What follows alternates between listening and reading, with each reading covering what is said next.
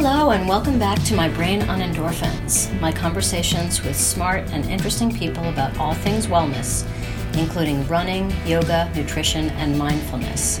I'm Carol Lee Walker, a writer living in Washington, D.C. So I'm getting excited about my first book, Getting My Bounce Back, which will be published in February 2018. But in the meantime, I'm always looking for books that touch on what I know now to be the power of endorphins. A few weeks ago, I was Googling something related to endorphins and learned about a new book by first-time author Michelle Steinke Baumgard, whose husband, a pilot, was killed in a plane crash in 2009. At the time of her husband Mitch's death, Michelle was in the middle of a weight loss and exercise challenge. After Mitch's death, Michelle credits her fitness routine with literally saving her life. Soon Michelle started blogging, and her One Fit Widow blog became a vehicle for Michelle to express her emotions. The blog touched a nerve with the many widows and widowers out there, and soon, as Michelle became increasingly interested in fitness and nutrition, she got herself a book contract. Michelle's book, aptly titled Healthy Healing: Working Out Grief Through the Power of Exercise and Endorphins, is full of step-by-step instructions on how to use exercise and food to keep you feeling good no matter what you're facing. Now a fitness trainer, Michelle also runs hiking trips around the world. More info about that and about Michelle can be found on onefitwidow.com. I caught Michelle one afternoon last week, just before she headed out the door to pick up her children from school. Hi, Michelle. It's Carol Lee Walker. Thank you so much for talking with me this afternoon. I really appreciate it. Absolutely. Thank you for having me. I came across your book about a week ago, Healthy Healing: A Guide to Working Out Grief Using the Power of Exercise and Endorphins. And I came across it because I'm doing a lot of writing myself on the power of exercise and endorphins in helping me as I get fit and I get healthy and as I age. So I came across your book and I was immediately drawn into your story. But for my audience who may not have seen your book yet, would you tell me a little bit about Mitch and about your life? Yeah, absolutely. At the time, yeah. Back in 2009, I was, a pretty typical woman, working mother, super busy with my life, all consumed with my work and being a good wife, being a good mother. And I really let myself go. I stopped taking care of me, and I found myself so tired, so stressed, and really unable to cope with everything that was coming my way. So I kind of had this moment in August of 2009, and I said to my husband Mitch at the time, I said, I need to start taking care of me. And he agreed, and next thing I know, I came home from our trip, and I went just head first into exercise. And it's something that, before, that time in my life, exercise had not necessarily come real easy for me. And I really went into it. I really was enjoying. I was immediately seeing a benefit to my entire life. I was seeing that I was handling my work better, being a mother better, being a wife. Everything in life started to click better. And then in October of 2009, my husband Mitch was killed in a small plane crash. And so life obviously took a dramatic turn in a matter of moments. And typically in my life, exercise was always the first thing to go. But for whatever reason, everything in my being, everything, within me said, don't quit on your exercise. It's really important. So instead of quitting, I went even further head first into fitness, and it saved me. Now you, how long were you married to Mitch? We were married for 9 years. We were together for 15. And did you exercise together as a couple? No, we were a really adventurous couple. We loved to hike. We loved to be outdoors. But no, we didn't really have fitness as a daily part of our lives. We did when we were younger. But since we'd gotten, a little bit older, mid-30s, we kind of let that go. Yeah. So what happened on that day in 2009?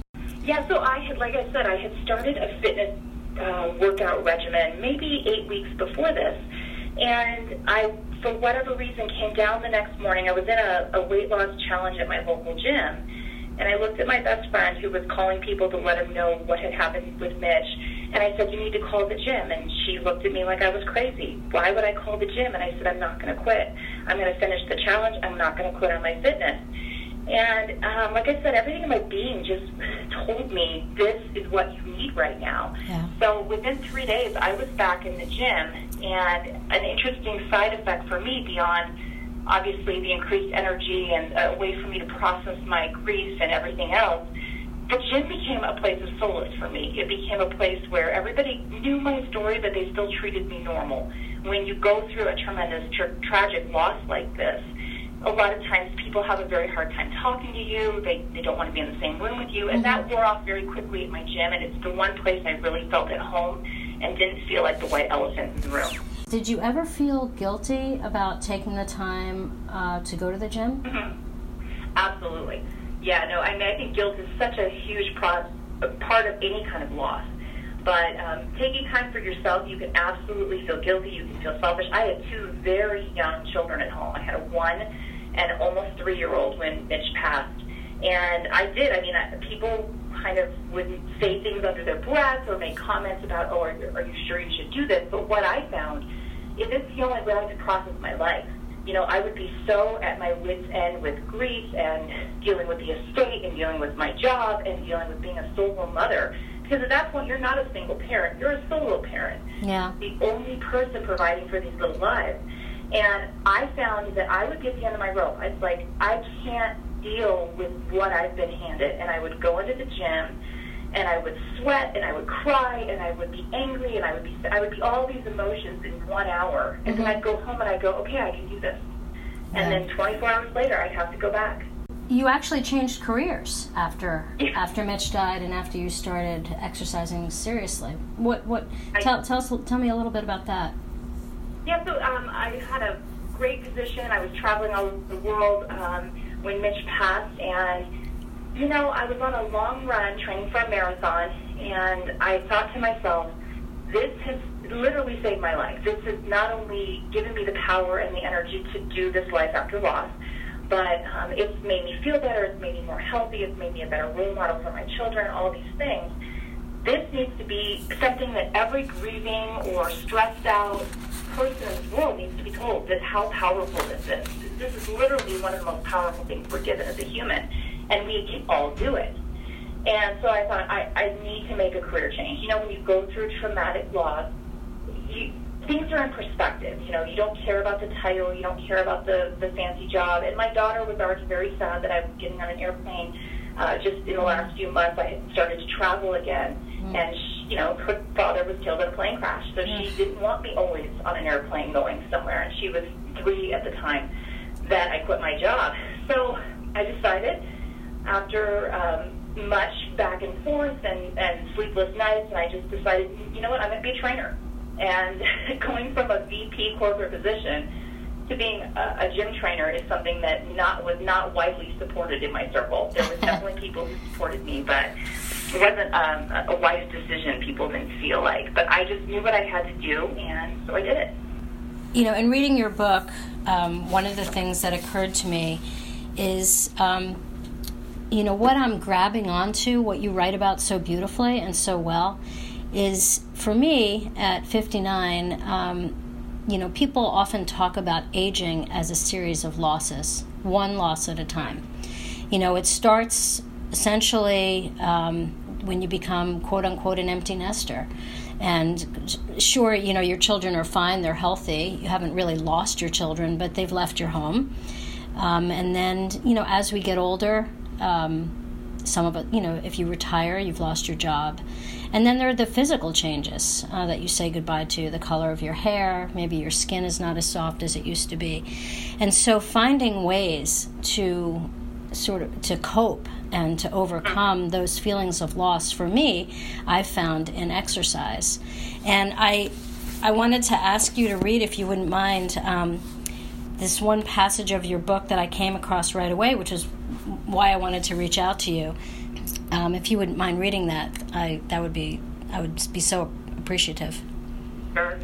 Shortly after my husband passed, I was on a long run training for a marathon I would complete in his honor. I remember coming home and feeling soulless in the middle of my life's biggest storm.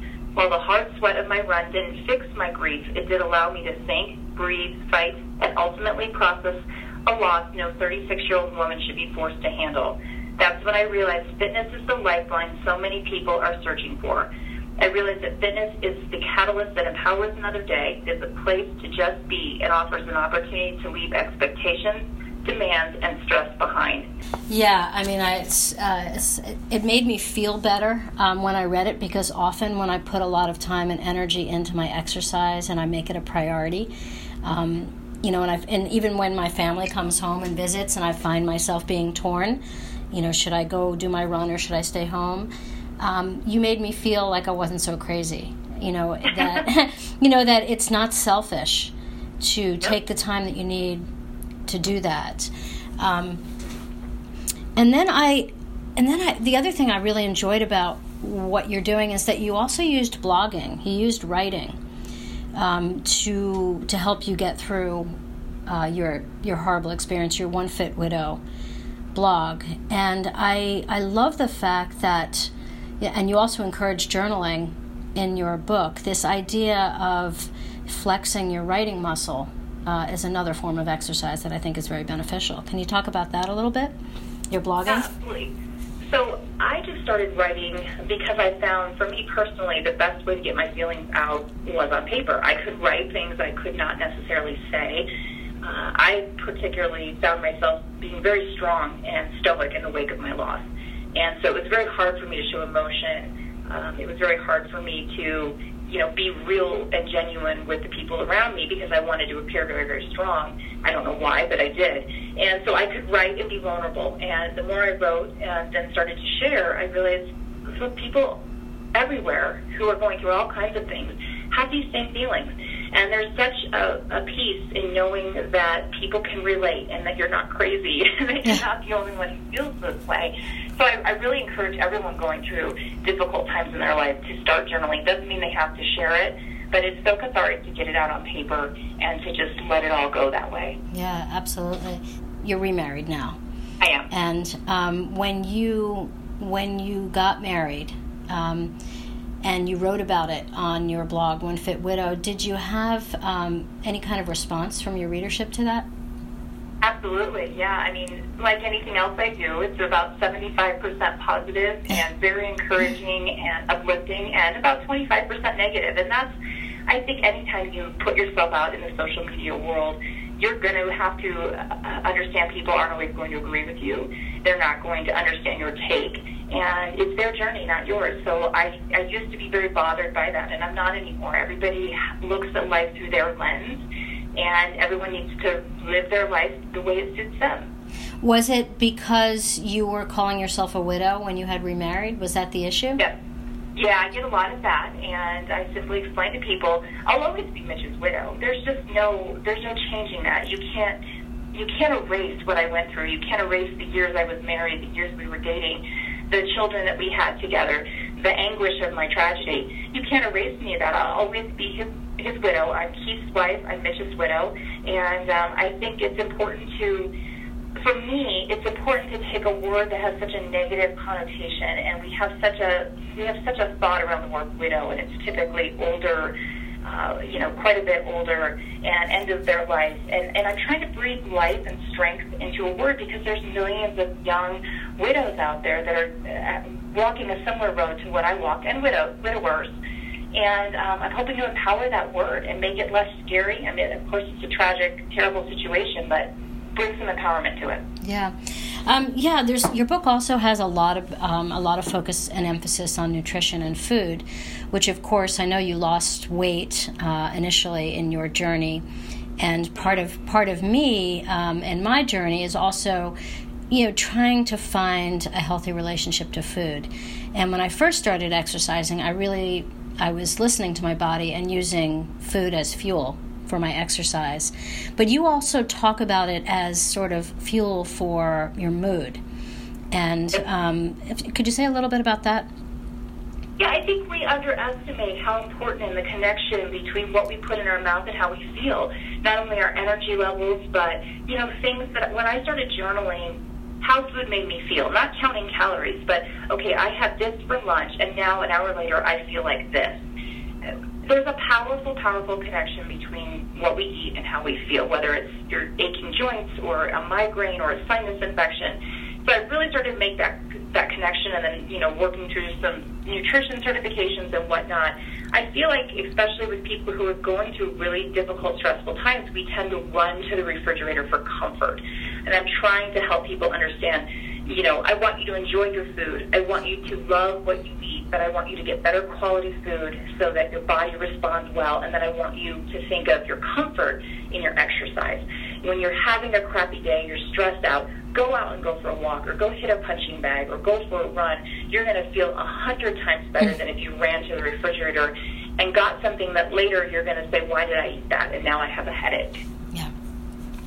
Yeah, definitely. I know when there's a death in the family, people often will bring casseroles and cookies and maybe in small doses that can be helpful. But I suspect for someone who has pretty intense mood swings, that could be a problem. Yeah, it definitely doesn't help. And all I'm trying to make people see is if you can level it off. If you can take away some of the highs and lows, and you can really nourish your body, because your body always needs nourishing, but especially when you're going through such trauma or such heartache, you really need to take care of your body so you can sleep better, because obviously sleep is a big issue for the breathing, so that you have the energy to deal with what life is handing you. Mm-hmm. Did you it's two girls that you had when Mitch died? No, I have a boy and a girl. Okay, you have a boy and a girl. And are they athletic? Yes, they are. And that must be exciting for you. That must be fun for you. Yeah, no, it's fun. I mean, their dad was very athletic, and one of his dreams was to watch them play sports. So I call it duality. I write about it often, but it's always ripe with duality for me. It's the joy of seeing my kids do something and being so pleased with where they are and how far they've come in their little lives, but also being slightly sad always that their dad isn't here to see it. Well, they must be so proud of you when you run a race. Have they come to cheer you on? Oh yeah. No, they've been there in all of my races. I haven't done it recently. I kind of switched from running to doing other things, but they're very supportive. In fact, I'm picking them up from school today, and we're going to go work out together. We're going to go to our little boxing gym that we go to and hit the bag together. Oh, that's so great. Well, I was just going to ask you, what is your favorite go-to peace out, form of exercise? Well, it kind of depends. There's so many that I love. I love to hike. That is my ultimate, I get so much peace from it. I love being in nature. I love being in the sunshine. I love being someplace grand and majestic that makes you feel small. I love that. But if I'm in a more structured gym environment, I really love to lift weights. Really, really adore lifting weights. And very recently, as much as a month ago, I took up boxing, and I love it. And I always tell people, you've got to figure out where you are today. And maybe it changes day by day. I have days where I feel like I really need yoga, and I go to yoga. Yeah. And it changes. Allow yourself to change with the seasons, with your emotions, and know to look for what you need in that moment. So thank you so much. Michelle's book is Healthy Healing, A Guide to Working Out Grief Using the Power of Exercise and Endorphins. And is it available everywhere? It is. Yeah, you can get it anywhere, and on Amazon, Barnes & Noble, all of that. So, right. It was great talking with you. Oh, great. Thank you. Take care. Thanks. Good luck to you. Thank you, too. Thank you. Bye-bye. You've been listening to a production of My Brain on Endorphins. Special thanks to Owen Kelly for mixing and engineering, and for the awesome theme music. Thanks for listening.